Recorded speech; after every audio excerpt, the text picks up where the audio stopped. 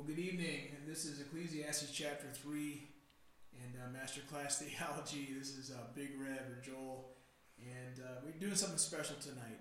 I know a lot of you who are listening to this have either been in some kind of a self-quarantine, or you're doing some social distancing, or you're working out of home, you're doing a home office, and this is giving you a nice break in the midst of your home office adventure. And what's really cool about this is I've got a dear friend with me as well tonight, and he's going to help us on this journey. He's one of our teachers, and his name is Mick, and he and I teach throughout the week. We teach this class, and it's just a special honor to have Mick here tonight with us as well. Hopefully, moving forward, we can keep doing this. But yeah, so Mick, you want to say anything or say hi, or how you doing? All right, here we go. Anything? Hi, how you doing? Is that good? Nice. All right, nice. Cool. So we're in Ecclesiastes chapter 3, and this is the chapter of Ecclesiastes that everyone seems to know because of that song from sometime in the 60s. I don't know. I was not even remotely born yet. I was like negative 20 years old or almost. But the time, a time to kill, a time to heal, something like that. Everyone knows that because of this chapter. And tonight's class is called Times, and what's really cool about that is one of my favorite verses. I do a lot of hospital visits, and I've got two main hospital verses when I go into a hospital bed. And the first one is Psalm 46:10, to be still and know that I'm God. But the second one is Psalm 31:15. And David says this. He says, "My times are in your hands." He's speaking to God. And what's really cool about that is that the Hebrew is plural. We wouldn't say that in English. We would say, "My time is in his hands." But my times are in your hands. I love that it's plural, because we go through times in our life. See, I just said it right there. I made it plural. We go through times. And that's kind of the idea of this opening here. We've got a time for this and a time for that. There's multiple times. And so all of life is in God's hands. And let's just open up with a quick word of prayer, and then we'll sally forth. God, thank you for this evening. Thank you for these dear people listening to this podcast right now as they open up your word and they're journeying, continuing their journey in Ecclesiastes, Lord. And Lord, there's a lot of uncertainty and fear and worry going on right now. And in this world with this coronavirus, or the COVID-19 virus, Lord, there's so much going on with that. But we as a church have an opportunity to show our trust in you. And I love that verse from Psalm 31, because David, just a verse prior, says, "But I trust you, Lord. I say, you are my God, my times are in your hands." And that's what we're doing with this podcast. We're showing our trust in you, and we're moving forward, and we're wanting to give you glory as we teach and study your word, God. And we thank you for this time you've given us tonight. We pray this in Jesus' name. Amen. So we start off with life, and hopefully this... Many people listening to this may not have a chance to get this worksheet like we would in a class, but I'll do my very best to read exactly what's on there. Verses 1 to 8. "There's a time for everything, and a season for every activity under the heavens. A time to be born, a time to die. A time to plant, and a time to uproot. A time to kill, and a time to heal. A time to tear down, and a time to build. A time to weep, and a time to laugh. A time to mourn, and a time to dance. A time to scatter stones, and a time to gather them. A time to embrace, and a time to refrain from embracing." Well, that kind of sounds like now, doesn't it? Mm-hmm. Everyone's keeping 6 feet from each other. Wow. "A time to search, and a time to give up. A time to keep, and a time to throw away. A time to tear, and a time to mend. A time to be silent, and a time to speak. A time to love, and a time to hate. A time for war, and a time for peace." Wow. So we've got here... Human experience, number one, is described here literally and metaphorically. That's the beauty of poetry, and this is the portion of the text that's clearly poetry. If you're reading this out of a Bible at home, you're going to see usually the text formatted with some kind of formatting that it indicates as poetry. And so we're living this life here, and you look at like a time to plant and a time to uproot. That could mean a literal sense in terms of a gardener sowing and reaping, but if you've ever moved to an area, you've uprooted yourself from one area and you've moved to another city, and now you've planted yourself. So you can see how that could have a metaphorical meaning as well as a literal meaning.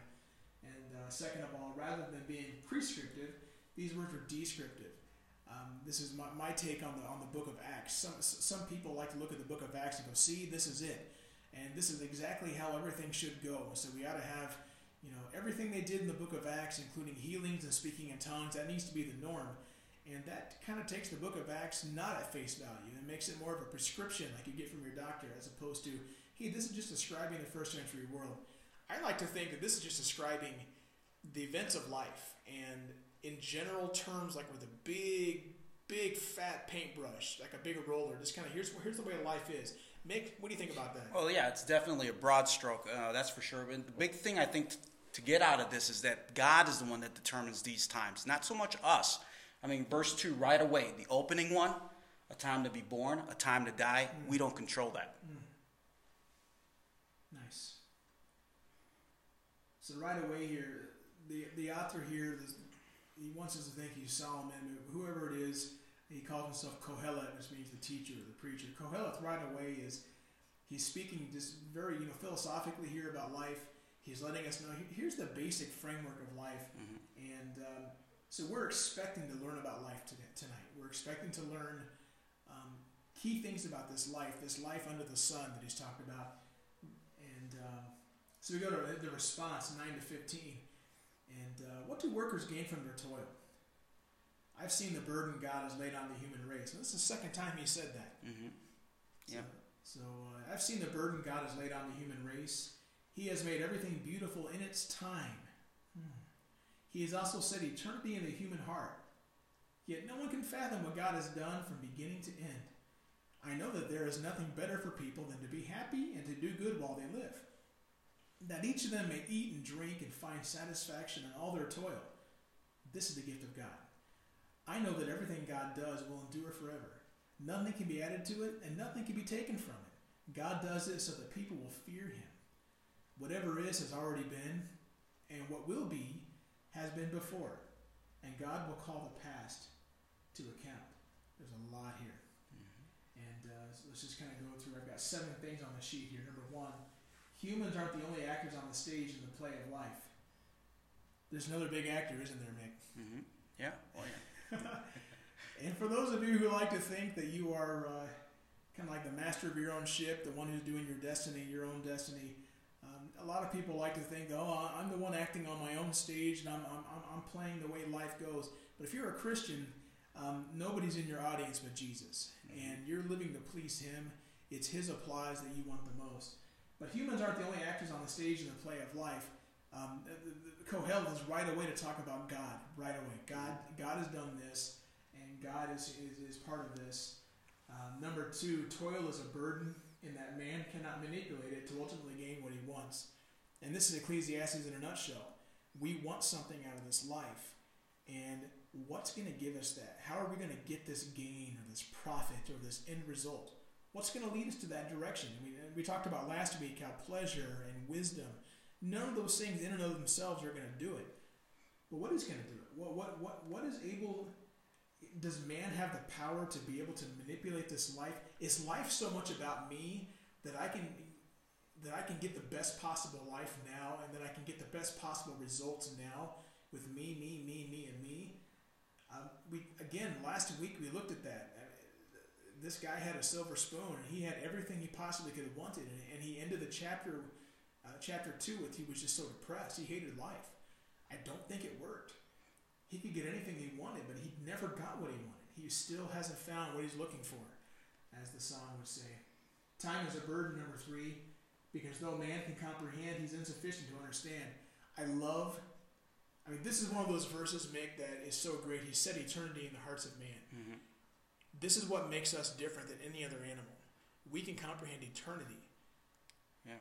And it's a blessed thing to be able to try to seek after God. It's also a burden, because though we can seek after it, we don't have the possibility to be able to understand it. Eternity is still, by definition, we can't grasp it. It is something that we're used to things having a beginning and an end. And in fact, when I was a kid, I was trying to grasp the concept of eternity, and I used to get scared of the book of Revelation, not because of all the symbols or whatnot. Yeah, they had their own fears, I guess, but the very fact of eternity. And it would scare me because I just could not possibly comprehend it. I was like, when's it going to end? Well, it's not going to end. But why not? But what about this? And you're sitting in school, you're waiting for the clock to turn to 3:30 or something. You're ready for the next class to begin or end, and we set our time by things beginning and things ending. We're used to that, but eternity never ends. And just when you think it's ended, it's just getting warmed up. And that used to really freak me out as a kid. I just didn't have the cognitive ability to process that.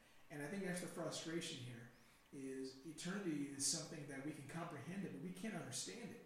And that's a burden. Time is a burden. Number 4, only God's work truly lasts forever, and is never altered by man. Boy, that just kind of hammers out a legacy for me. I want to do something and accomplish something, but I just don't know if what I can do in and of itself will ever really accomplish anything according to what God. What do you think, Nick? I mean, even with our free will, God's still going to prevail. That's really what it comes down to. We still have to play in God's box. So we can do whatever moves we want to within that box, but at the end of the day, we're still in his box. And he kind of changes a bit in verse 12. And he kind of gets a bit happier. There's nothing better for people than to be happy and to do good while they live. And that's, number 5 here. The good life finds satisfaction in being good. I love that.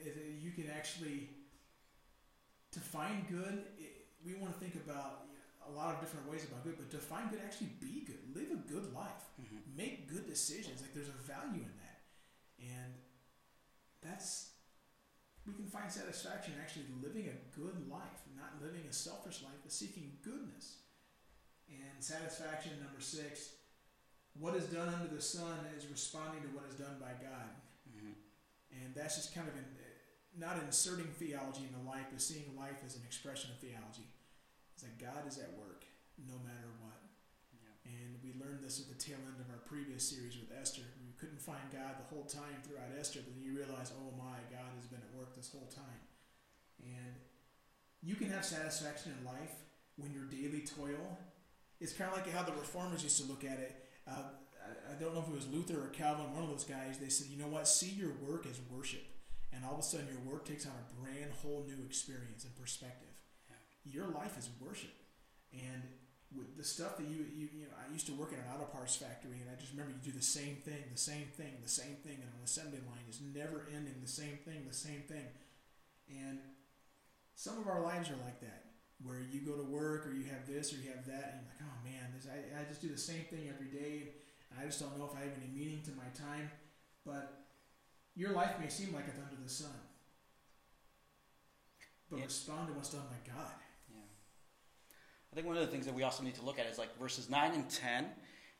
Well, first of all, this portion, the 9 through 15, is the not Koheleth, but the second voice speaking here. And he's kind of answering the questions that Koheleth had placed earlier. 9 and 10 being kind of, he's repeating the question that he asked in chapter 113, and then in verses 12 through 15, he's the commentator is reiterating what he said in chapter 2, verses 24 to 26. So it's kind of like here we're getting that insert from the voice of the real voice of reason.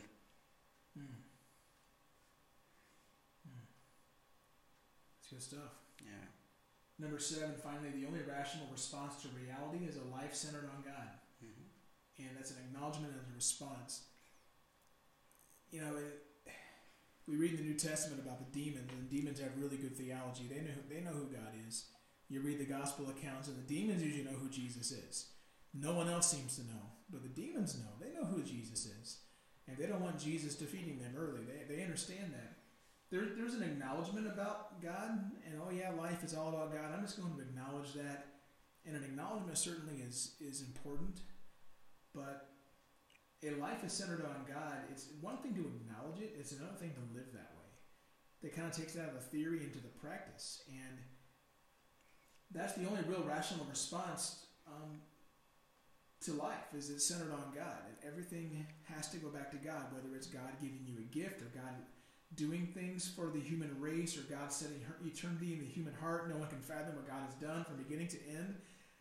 as Mick said, living in God's box, that acknowledges that God's in control and that I'm going to live my life with that reality. And I'm not just going to give it lip service.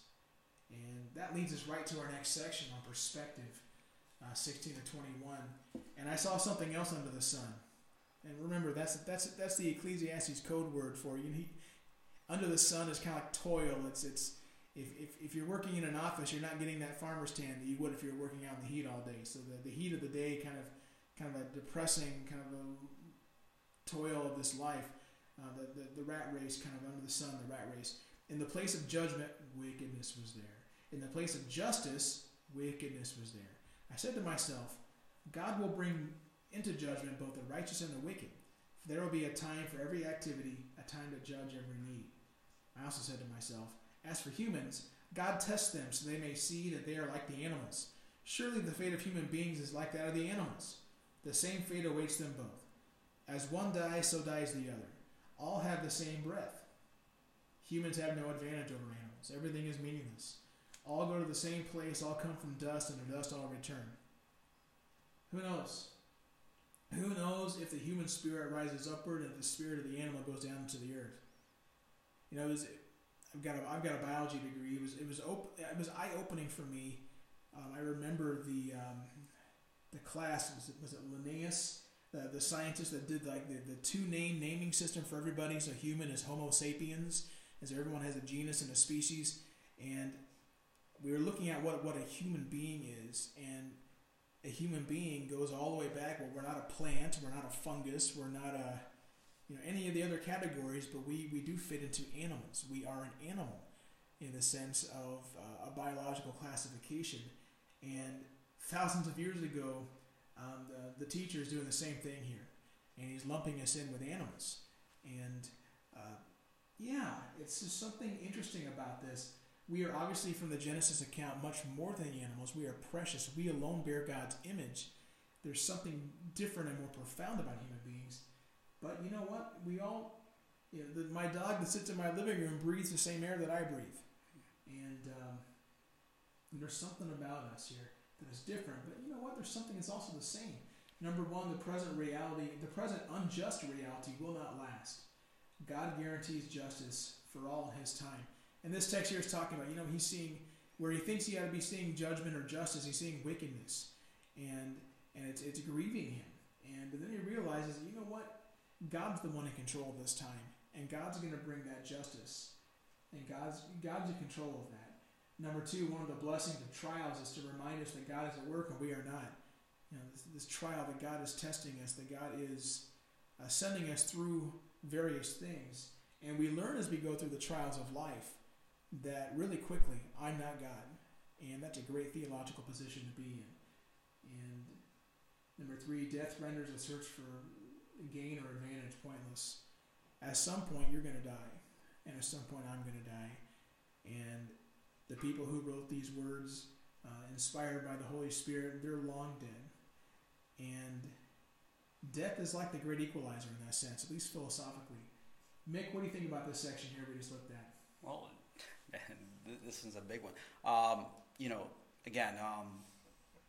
We are not God. I think that's one of the biggest reminders here. We, like the animals, are created.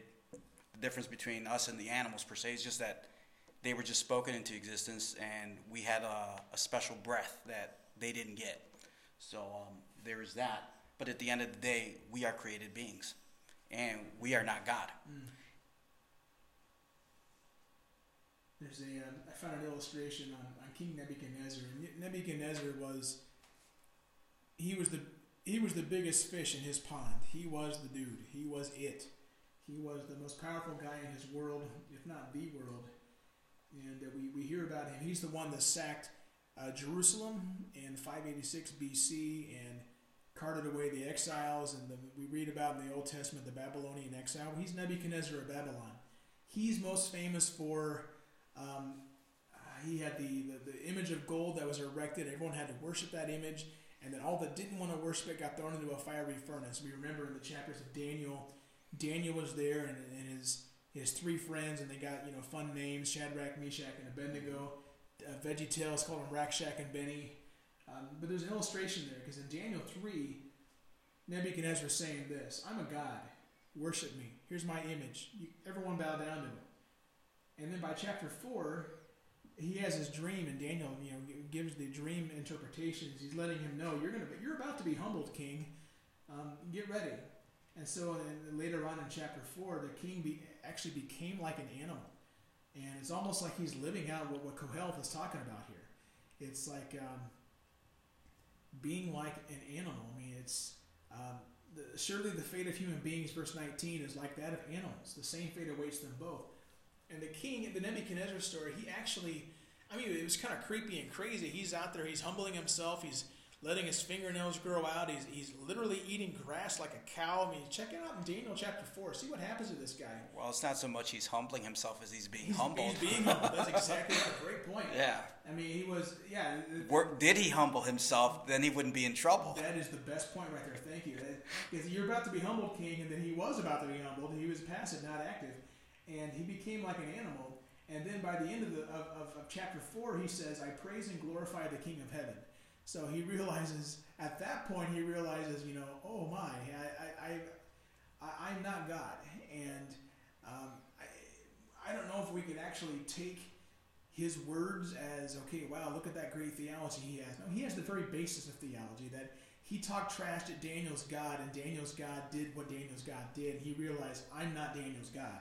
He's God and I'm not. And Nebuchadnezzar had to become like an animal in order to learn what it meant to be a human being with God. And when it comes to being a human being with God, it's what Mick said. He's God and we are not. And we are not in control. We got to stop living like we're in control. And especially if we pray good prayers and sing good praises on a Sunday morning, but then Monday to Saturday we're living like we're in control. What are we really saying? And that's like we're throwing ourselves living under the sun. And Psalm 49:12 kind of echoes this. But a man, despite his wealth, cannot endure. He's like the beasts that perish. And the animals all die. At some point, we're all going to die. And it's just the way life is, because that's the way death is. And that is a very humbling perspective. And we get that here right smack dab in the middle of this text. Our conclusion is in verse 22. So I saw, it continues here, so I saw there's nothing better for a person than to enjoy their work, because that's their lot. And that word lot kind of means a portion or inheritance or kind of what you're going to get. For who can bring them to see what will happen after them? Well, there's that idea again that he struggled with that last time where here he was, he had accomplished so much, but then he realized, but I've got to leave it to my kids. And who knows what they're going to do with it. There's nothing better for a person to enjoy their work. So we can actually enjoy this life. There's something about this life that we should enjoy. We should find enjoyment. We should, I really think that, Friedrich Nietzsche had, one of his issues of Christianity was, he basically said, and I'm going to paraphrase here, that's like the pagan worldview is that, hey, there's no eternity, so you might as well enjoy your life. And he summarized the Christian worldview as, life is all about eternity, so you don't enjoy this life. And he was saying, what's more attractive? Somebody who's not going to let you enjoy this life, and you got to wait till the afterlife, or someone who's saying there is no afterlife, so have fun? And the obvious answer there is the second one. The pagan worldview is that much more attractive. It says, have fun, eat, drink, and be merry, for tomorrow we die, the king would say. And are we to live that way? I think one of the things, there was a goofy book written out there that says your best life now. Obviously, we're not saying this is going to be the best life now. But bottom line is, it doesn't mean we can't enjoy this life. Obviously, because if this is your best life now, that means that your next life must be hell. But no, this is not our best life now, but it doesn't mean it has to be a bad life either. Again, this is like the third time now in these chapters, in this book so far, that he said, make the most of it, enjoy it. Be happy. This is a gift from God. Sounds like purpose there too. Find purpose in what you're doing. Yeah. Appreciate what you have. So we got some kind of closing questions here that we wanted to kind of wrestle with. What does the biblically literate Christian, what do we know about the future that Koheleth doesn't? So you sitting here listening to my voice right now, as a Christian who's read the entire Bible, you have an advantage on the author or authors of Ecclesiastes. They didn't have the entire Bible. They didn't have, the Gospels or the church age, any of that stuff. They had none of that. So what advantage do we have as a biblically literate Christian about the future that this guy doesn't have? What do you think about that, Mick? What is something you have that Koheleth doesn't have in terms of like the future or even the end? Well, the yearbook answer, we all know this, is that we have Jesus. We have the cross. We have the resurrection. We already have the victory. That's the difference. They're waiting for that victory. They're waiting for the fulfillment of Genesis 3:15. We live in the aftermath of that. We're just waiting for the rest of it. Yeah. It sounds like all he is with Romans 3, the wages of sin is death. It seems like all he has is that first part. Yeah. He just has the wages of sin is death. Yeah. He doesn't have the gift of God of eternal life. He doesn't quite. I mean, he's got this idea. He has that to a degree. Eternity is in his heart. He gets it as a concept, but I don't know what. Because then he's at the end. He's like, well, I don't know if when I die, if my spirit's going to go down to wherever it's going to go, just like it did with all my my animals or whatnot. They're eventually just going to die, and I'll have to bury them or whatever. And then where does their little thing go? Their spirit or soul, whatever they have. I don't know if he knows what they have. But does it go anywhere? Does it go into the earth? I mean, what's? I don't think we come from dust, and the dust we're going to return. That's something that we read, and we take ashes on our hands or our forehead on Ash Wednesday with that idea, that perspective of from dust I came, and to dust I'm going to go. But yeah, Mick, you nailed it there. What do we get that he doesn't get? We get the idea of when Jesus says, "I am the resurrection and the life," and then he tells Martha in the Lazarus story, "Do you believe this?" And puts her on the spot, and that's something that we as Christians have. We have that assurance. We have that. That's a great blessing that we have. That's what makes a Christian funeral hard, but not as hard as it could be. A non-Christian funeral is a lot harder than a Christian funeral, because with a Christian, we don't grieve like we don't have any hope. We actually have hope, and I don't see him having a lot of hope here. That's something that we have that he doesn't. But see, the problem with me asking that question is that so many Christians then would land their plane right there and say, well, see, so why should I study this? What value does this guy have? What value does Koheleth's perspective bring? Even though it's limited. Like, well, what would I have to learn about this guy? Because I already know about eternal life. I already get that. So what? So Mick, what value does studying this chapter here even bring? Because he's so limited in what he knows. Bottom line, I mean, life under the sun is still the same. We just have the knowledge of something else. But while we're still here, the under the sun applies both to Christians and non-Christians. This is something we're all going through.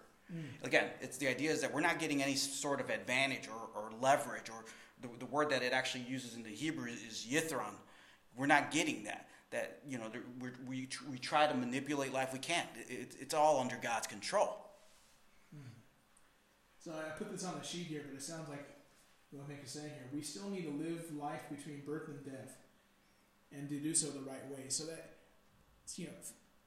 I guess basic philosophy is you were born, you were going to die.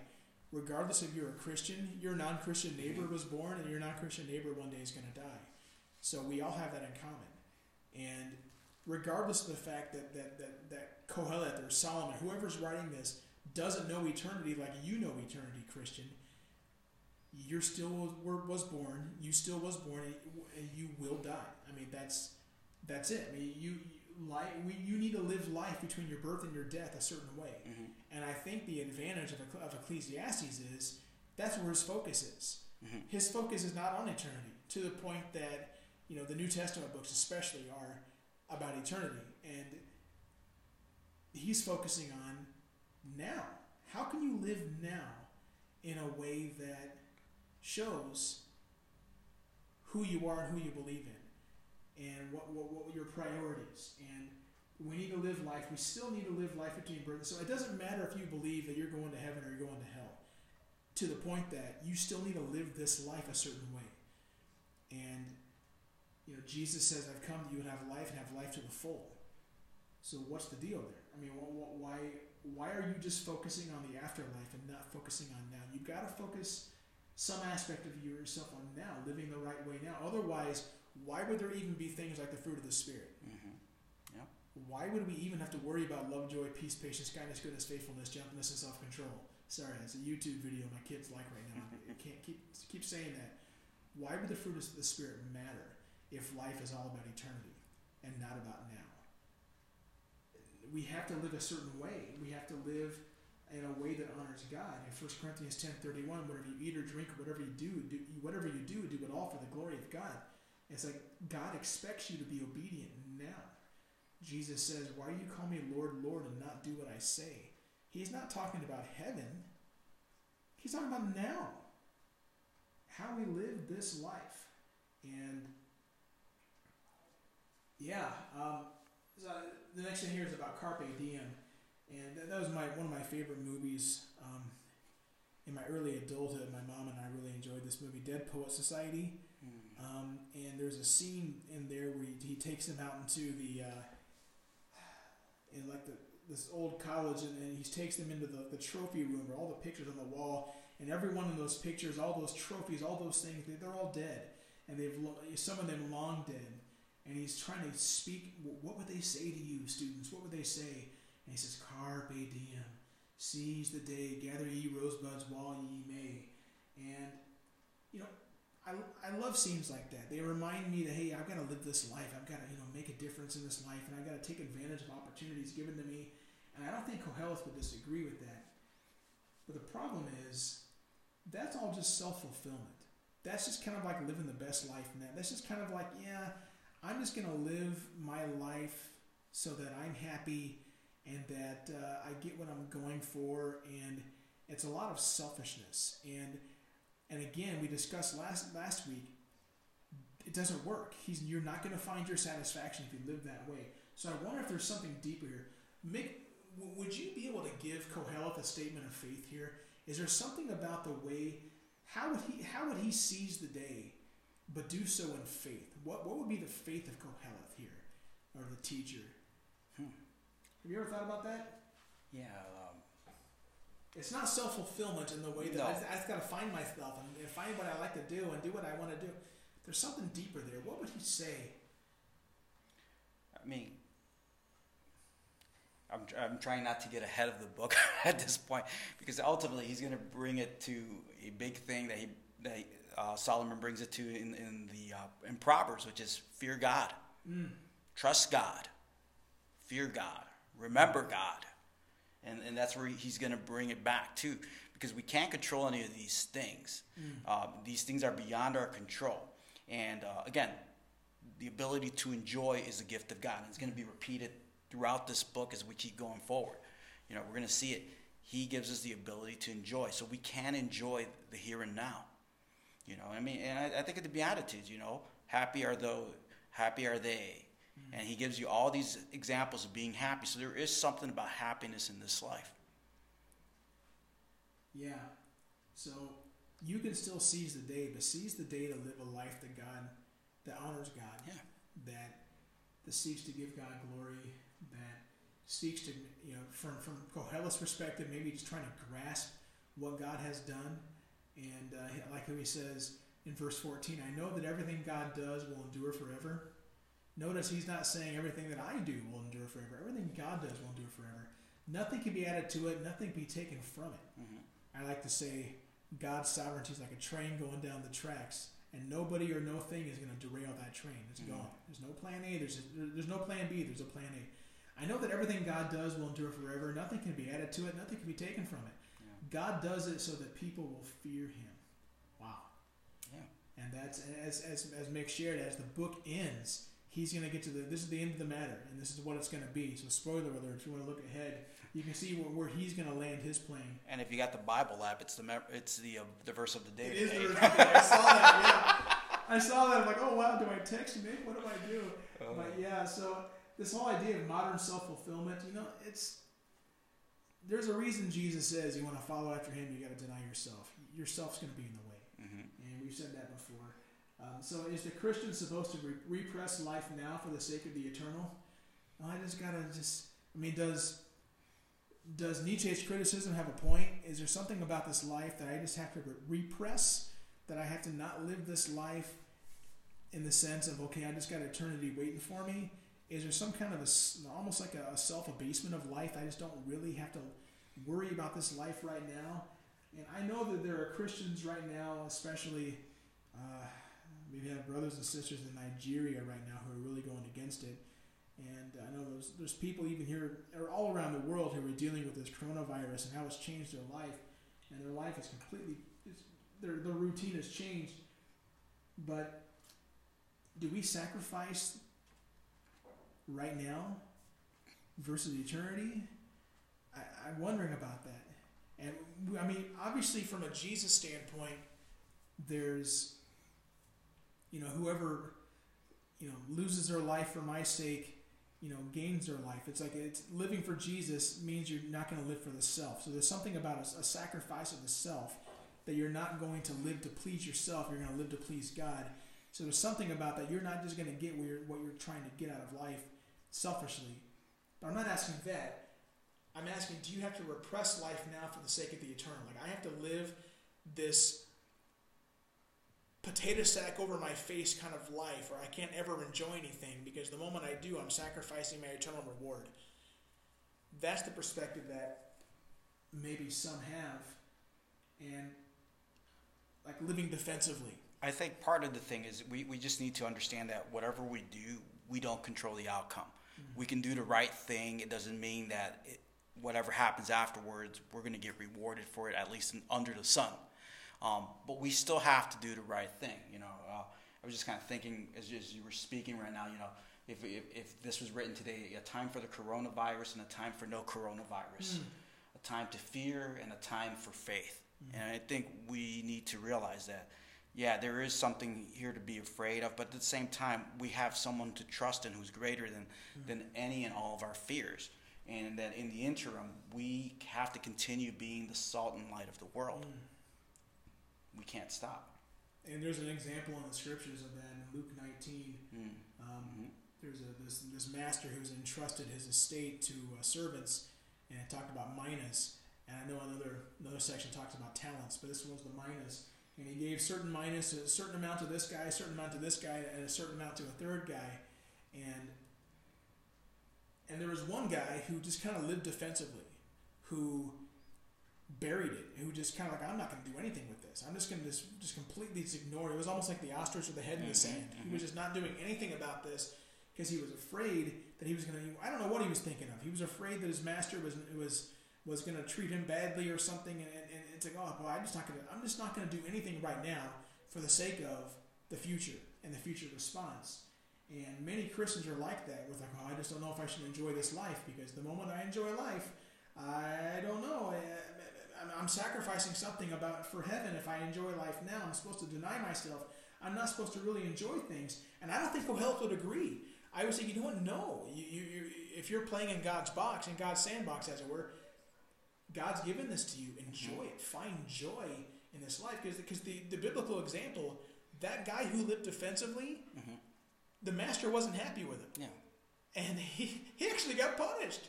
So that's a great reminder of, he feared God, but he didn't have his life centered on God. Because if he truly feared God, if he truly was seeking to please his master, he would have done something differently with the mina entrusted to him. So you have years entrusted to you. So how are you living these years? Are you living these years to please Jesus? Are you living these years to please God? If so, if he brings you something that you can enjoy, why are you not enjoying it? Right. What's the point of this self-abasement? Like, oh, I just can't enjoy life. What's the point of that? You're like inserting yourself into a depressive mindset about this. It's like, I just can't enjoy anything. That's not really the way to live. And honestly, I can't imagine your friends or coworkers or neighbors, when you finally get to see them again. I guess you can connect with them on social media right now because everyone's at home. But I can't imagine that lifestyle being remotely attractive. Who wants to live that way? Good things happen. I can't ever enjoy it because then I'm going to lose heaven. Who wants to live that way? I think Kohelet, if he was here talking to us, would say, listen, You have some good things that happen in this life, and he would say you've got a time for everything under the sun and under the heavens, a season for every activity under the heavens. And enjoy those times. Realize that those times are in his hands, and live life with enjoyment, but an enjoyment that realizes that God is in control, that God is this very giver of these good things, and you're going to enjoy this life in a way that honors him and gives him glory. And that preaches in the New Testament too, Mick, not just the Old. Yeah. And I mean, when you really look at the book of Ecclesiastes, it is the most New Testament book in the Old Testament, when you really think about it. How so? Well, it brings everything back to faith. It brings about faith in God. I understand that Ecclesiastes is, we'll kind of bring this to a close, that Ecclesiastes is a book that has meant a lot to you personally, and as you've gone through the seasons of your life. Yeah, during what I call my lost weekend, this was the time where I had actually turned my back on God. I was kind of an agnostic stage in my life where I was just kind of looking for an alternative because I was kind of bummed with the Christian life. Ecclesiastes seemed like the only book worth its weight. It seemed like the only one that actually spoke truth. And it actually seemed more out of place than even Esther, which never mentions God, or than Song of Solomon. But it seemed like an honest book, and especially because of its brutal assessments of things like everything is meaningless, there's nothing new under the sun, what does man gain by his hard work? It was like, really, man, is this it? But even then, I looked at the closing assessment, and I thought, oh, this is wrong, but the whole book is good other than that. But I've come to realize how much I was wrong back when, and how much really this book is a very strong book of faith in God. And it does so by really dealing with it in a very real and honest way. That's why I really think this is a great faith book. Yeah, I can't close it any better than that. This has been Joel and Mick from Masterclass Theology from Ecclesiastes chapter 3. And let us know, by the way, I don't know how you would. Maybe leave us a message or something. If you like this format, I think we're going to try to go forward with this. But God bless. Thanks for letting us share. Adios.